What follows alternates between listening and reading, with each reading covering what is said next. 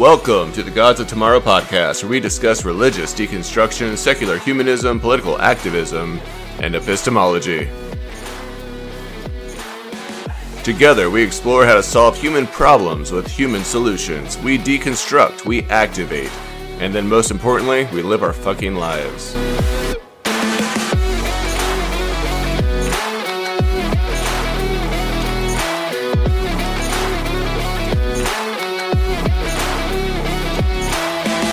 I am your host, Josh Raw, and you are the Gods of Tomorrow. All right. Let's do this shit.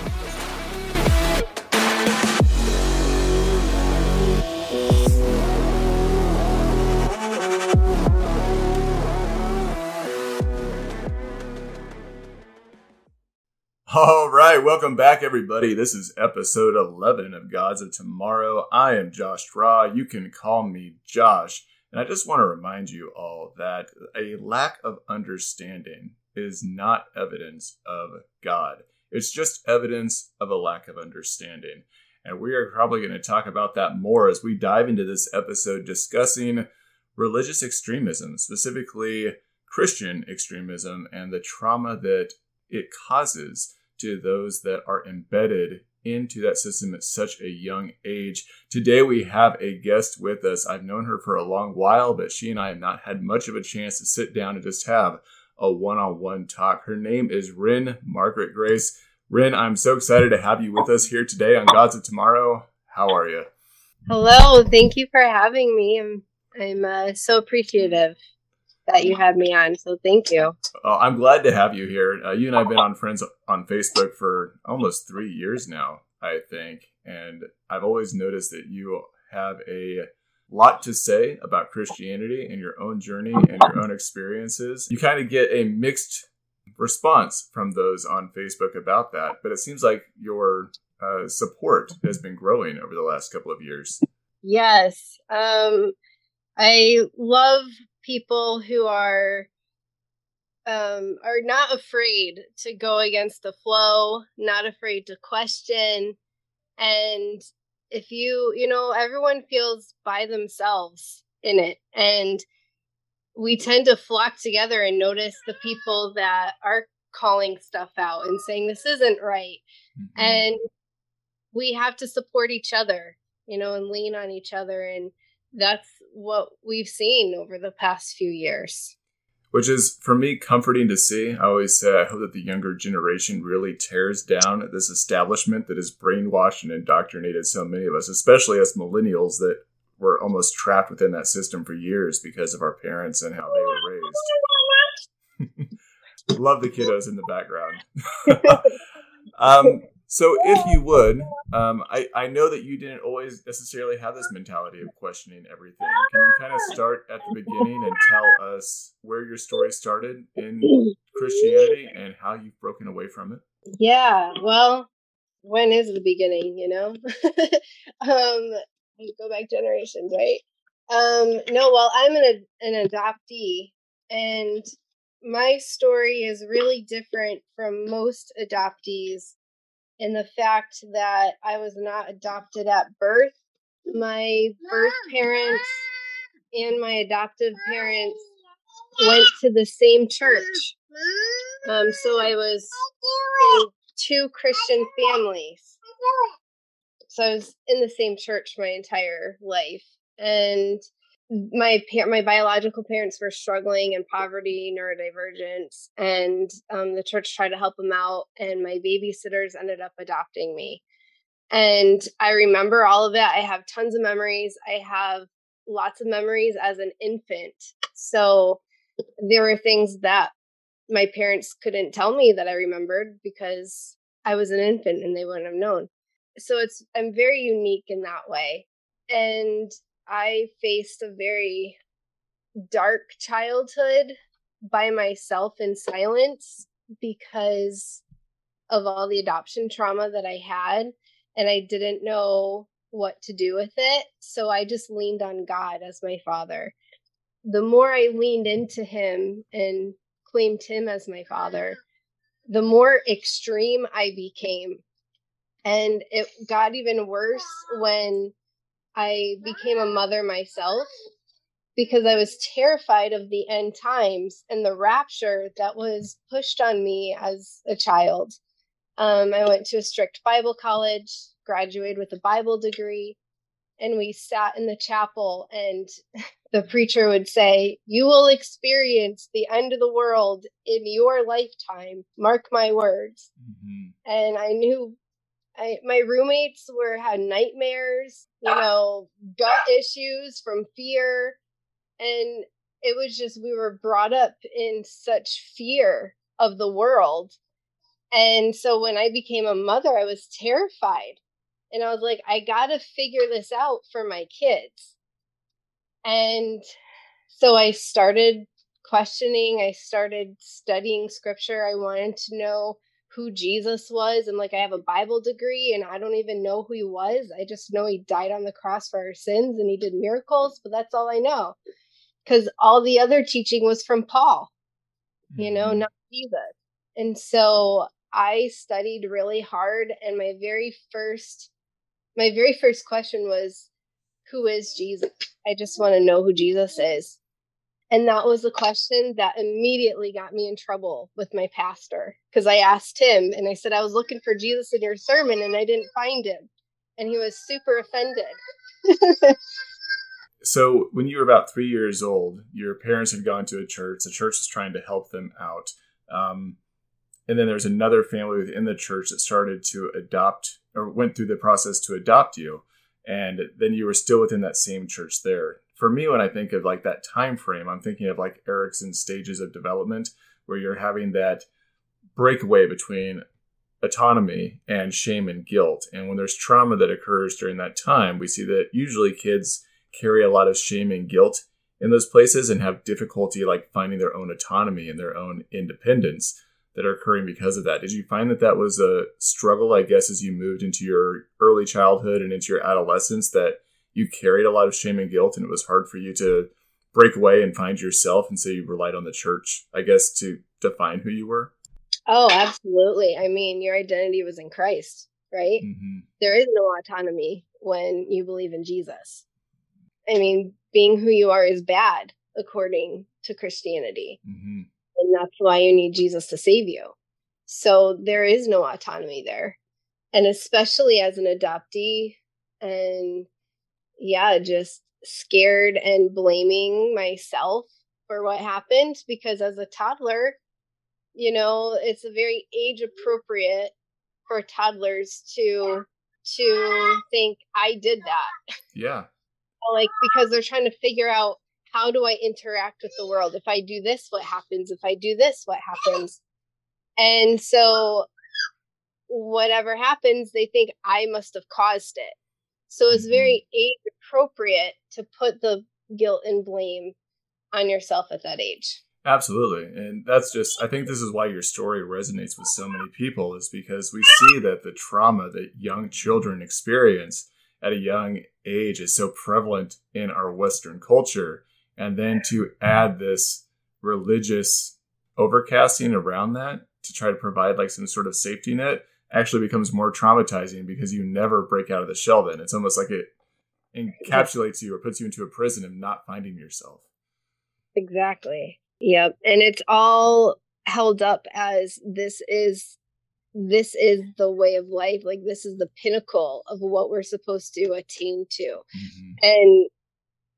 And it's so abusive to children. So I honestly wasn't aware that you had gone to Bible college and gotten a degree. So one of the things that it sounds like you're saying is that during that experience, you still didn't feel like you were really educated in biblical history or any pieces. It was almost like it was a whitewashed version of just continuing to live for Christ and just reiterating the same messages you got in Sunday school. Oh, absolutely. I mean, we learned Hebrew and Greek, and hermeneutics and trying to figure out what is the original meaning of this. But all of that is through their own perspective. So it doesn't really matter. I really appreciate hearing that, because I say that all the time when I talk to Christian apologists. I'm like, you're not really a Christian apologist. You're just a talking piece for the same things that you were taught within a school that told you how to think and how to approach your own theology. Exactly. So it's nice to hear someone who's been through that kind of reiterate that and say, yeah, absolutely. We didn't think about how to approach these things critically. We were just told what to say to defend our own faith. Yes. All right. So now jumping forward back into your story, because I want to make sure that this happened after college then, that you started trying to seek Jesus in the sermons and that your pastor was getting upset with you. So this wasn't Sunday school being young, your pastor mad. This is, I'm an adult woman with a degree asking questions and my pastor's angry that I'm seeking more truth. Yes, exactly. Like I sat in Sunday school with deacons and was asking questions and pointing out, inconsistencies and getting to the heart of what it means to be a real human being with your own emotions and autonomy, they didn't like that too much and even threatened to church discipline me. They basically gave me an option, either leave or be church disciplined, which is stupid. Gosh. What does church discipline look like? You didn't even mention what church you had gone to. I was going to ask that as well. I was a part of Independent Fundamental Baptist. That was in the circle that I grew up in. I was in one church my entire upbringing, and then as an adult, I went to different churches, and of course in college too. But we're going to open a whole can of worms because I just interviewed a guy 2 episodes ago that was raised in IFB, and he went into their entire curriculum and their replacement theory stuff that they went to about how it was women's jobs to go out and have children in order to populate the area and to bring more Christians into the world, to essentially push Christian theology and all those things that are kind of embedded within that extreme Christian belief system. Yes, it's extreme. It is extreme. Yeah, it's a whole nother world. It's a whole nother culture. I feel like I was on a cult compound in plain sight because I never, I grew up only within that sect and only within church, Christian school, I never ventured out. I just stayed. All my friends were the same belief system, and entering out into the real world was a huge cultural shock.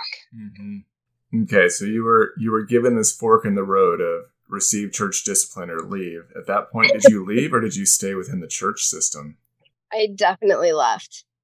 Then I really started breaking down my idea of, well, what does it mean to go to church? And we tried out different churches that were more progressive, that were more not as controlling. But it ultimately, I found the exact same thing. Didn't matter how progressive they were. It was the same thing in my sect. I was going to just ask you to define the same thing a little bit. Do you mean that they were teaching the words of Paul and so for like the church of Paul, and that you still couldn't find Jesus within those churches? Misogyny. Misogyny. It was still misogyny. Mm-hmm. Absolutely. It was still, the husband is the head of the house. The husband can hear the voice of the Holy Spirit. You have to follow him.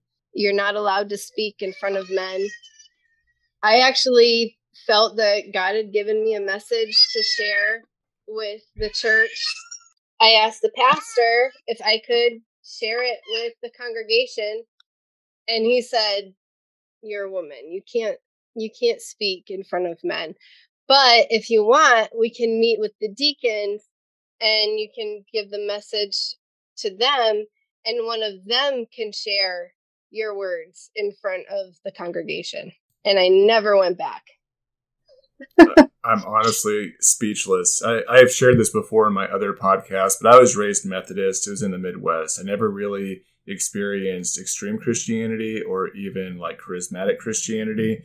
It was pretty low key for the most part. And so my breaking away wasn't trauma related. It was that I essentially found information or knowledge that separated me from the belief system and I could no longer accept it. And it was years of breaking down the belief system and trying to capitalize on it. But I didn't have that experience as being, a woman in the church or a minority within the church, where I didn't have that type of like freedom.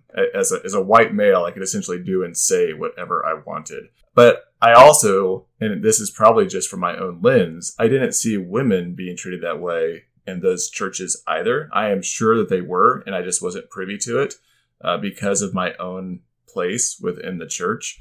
But I'm always curious why the patriarchy is so strong within the church systems and why that's pushed that way when we see that there are strong women that preach and share the word of God and all these other things within Christian history that is not accepted in the modern Western church system. Right? Well, I'm still trying to figure that out myself. I mean, it's power and control and security. I mean, the list goes on. Mm-hmm. I think a lot of it has to do with our physical, biological differences and the fact that women carry pregnancies, and that creates an inequality in our physiology. And with that comes a whole host of emotional and mental mind games. You know, I don't believe that we can have true equality in parenting and this whole family thing as long as one parent gives birth. There's just such a difference there. More responsibility is placed on the birthing parent. That happens because of the baby's bond from growing inside the body. And nothing we do is going to change that fact.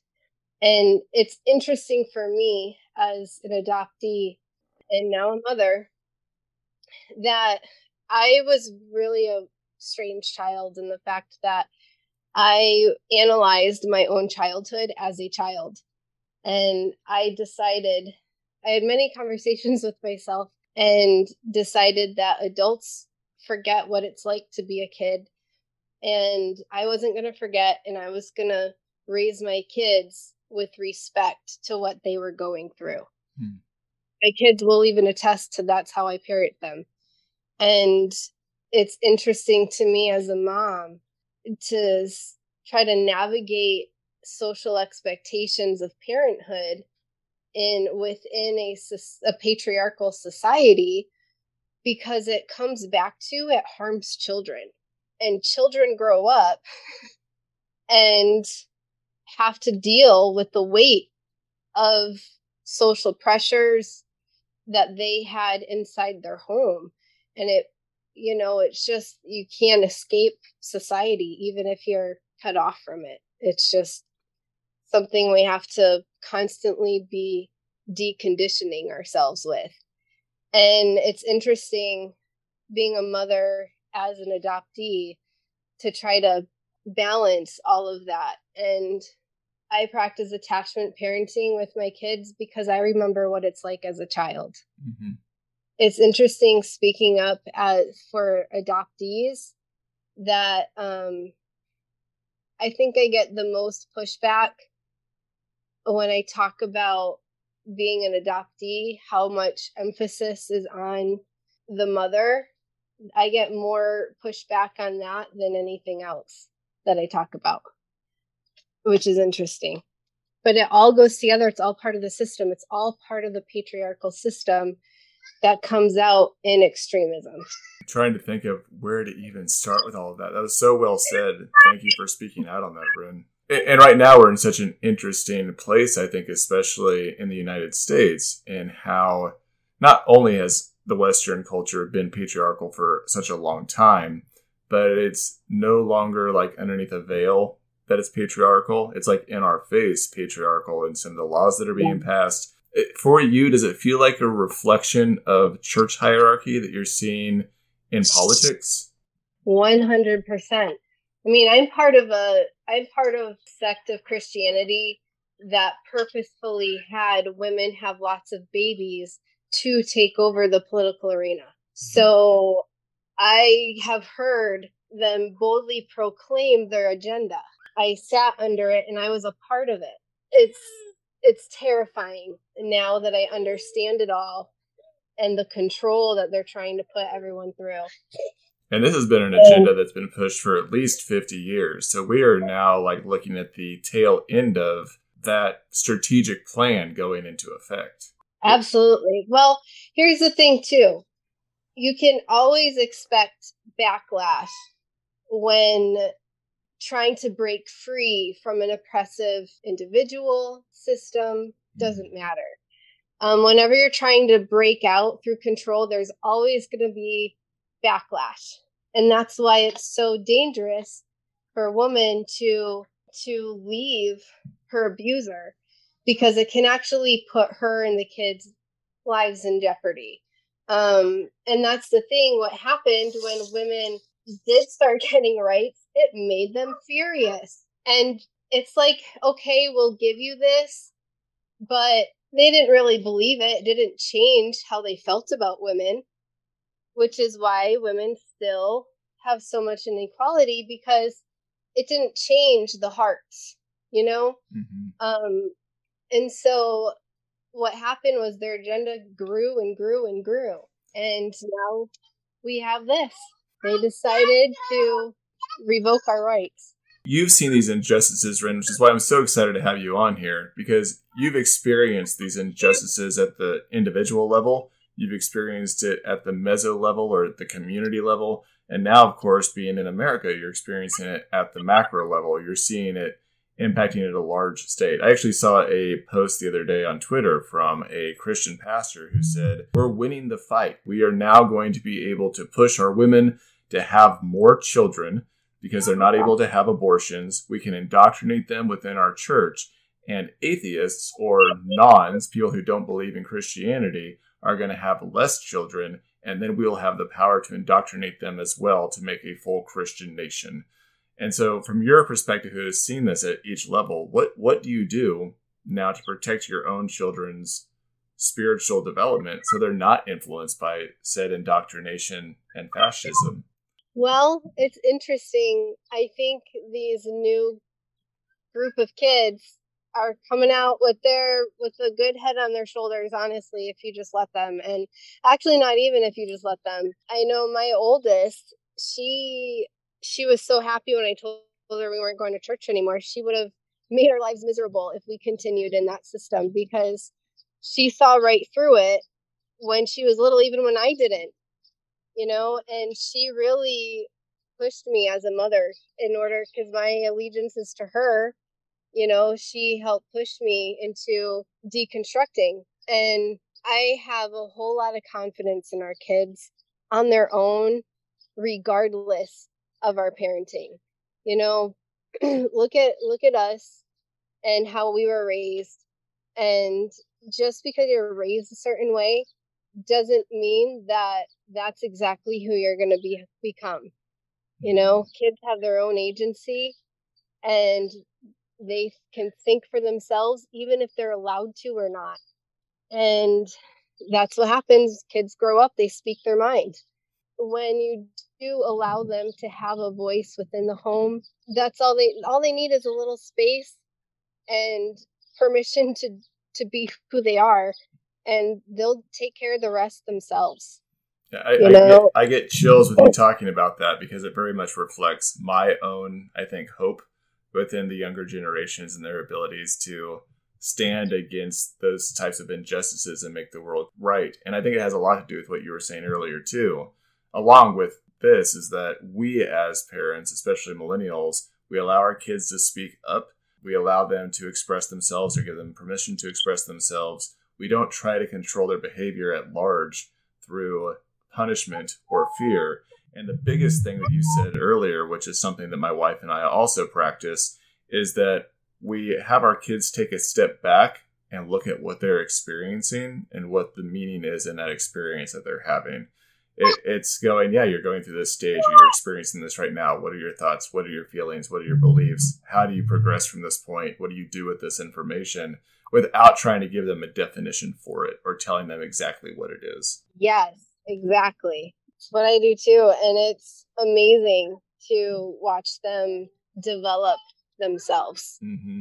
And research, from what I've read, shows that most parents that are millennials do that with their children, which is extremely different than what we've seen 30 years ago. Yes, thank goodness. And even that brings on a new set of challenges as a parent, pushing the social norms. It causes a lot of triggers, especially, you know, watching a child have rights that you didn't have as a child can be a trigger. It's a wild ride. not everybody does that too. So you still have the social pressure of what a child is supposed to look like and behave like. That also can create a whole new set of circumstances, you know?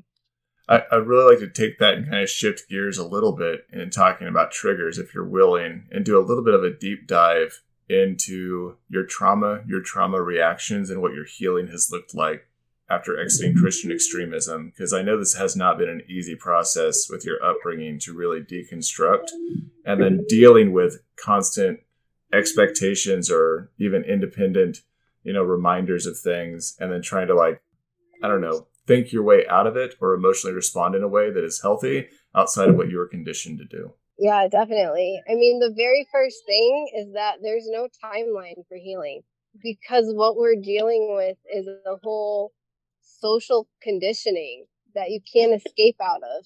And now it's even being imposed on a national level. There is no escaping it. It's ongoing. And this is one of the things that I like about your message and your approach, is that people come at you and they go, why are you still talking about this? Why are you attacking a church that you're no longer a part of, or belief system? Like, you're now out, get over it, stop speaking against it.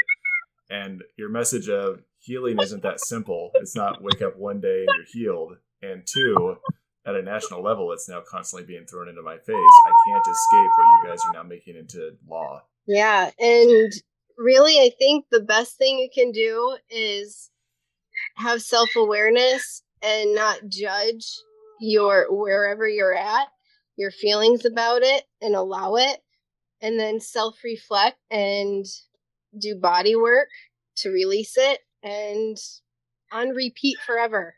It's just knowing how to take care of the trigger in the moment, and not expecting that you're not ever going to have triggers, because you are, but just being able to pause and process and release it. Mm-hmm. So if you don't mind talking about that a little bit for those that are not aware, you're talking about doing self-reflection, doing meditation, maybe journaling. And when you're saying body work, you're talking about going through a process to really even tackle the trauma at the cellular level. Yes. The Body Keeps Score is a fantastic book about how all of that is stored in the cellular level. And I graduated from massage school, and I learned about all of this, how body work is so incredibly needed to release emotions. And it doesn't have to be massage. It could be a host of lots of different modalities. Breath work is huge, because the central nervous system is so important. That's really where it goes from the brain to the body. And I would agree with you. I've done breath work many times, and it's always such a release, and it's so relieving, and it's almost like a reset. Now you have to do it regularly to keep it going. The good thing for me is that I've been a stay-at-home mom, having little ones under 5 for the past 14 years, and not having any type of service or resource available to me in the moment. All I had was my breath. And so, thankfully, I was able to practice it routinely when you have someone screaming, "Mom," every 30 seconds. That I got a lot of practice that way. You made a post the other day on Facebook that kind of struck me, because you said that you were angry at Jesus. Can you kind of expand on your anger with Jesus? Do you see it as being still a divine being, or is there still a belief in God for you, or is there a separation there? I don't care. I give no thought to it whatsoever anymore. It comes back to my feelings regarding childhood, like in general, like being a kid and what kids go through. And it's very unfair for kids, because we take away their agency, and they're dependent, but their brains work just the same like ours do. As far as emotions go, just adults are supposed to have better control over their emotions, and that doesn't always happen, as we know. Mm-hmm. Ultimately, it's not the children that are responsible, it's the parent. I mean, look in society, it's like going the extreme. now that anything that the kid, we've completely stripped children of their agency as far as it's all on the parents' responsibility. I don't see humans as ultimately responsible if there is a God, because we're so limited here, because we are like children here. And if that's the case, that we are children and limited in our understanding, then the parent is responsible.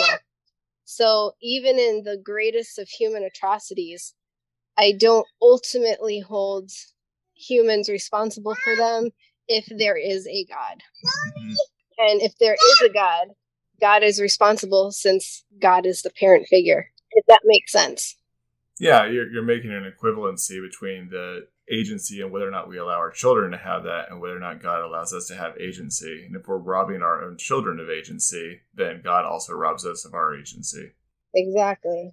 To some degree, kids, I mean, they do have their own agency, but it's the parents' responsibility to guide. And if they're a good leader, they can make a good environment so their kid can thrive.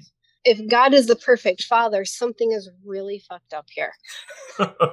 No, and I would agree with that too. I think that as parents, at least I oftentimes see parents, as you were saying, they take away their child's agency or even their free will and try to push them into a lifestyle or into a scenario that may not be the child's choice in the long run. The choice is being made for them before they're allowed to make a choice for themselves. And if God puts us into a world where our agency is also being taken from us and we don't have the choice to really make sense of what we want to do because of powers to be forcing their agency upon us and he's doing nothing about it, then we're just as helpless. Exactly. Like, even part of childhood is experimentation and exploration. And so when they do that, they're going to mess up. They're going to have accidents. They're going to break stuff. They're going to, misbehave and make bad choices.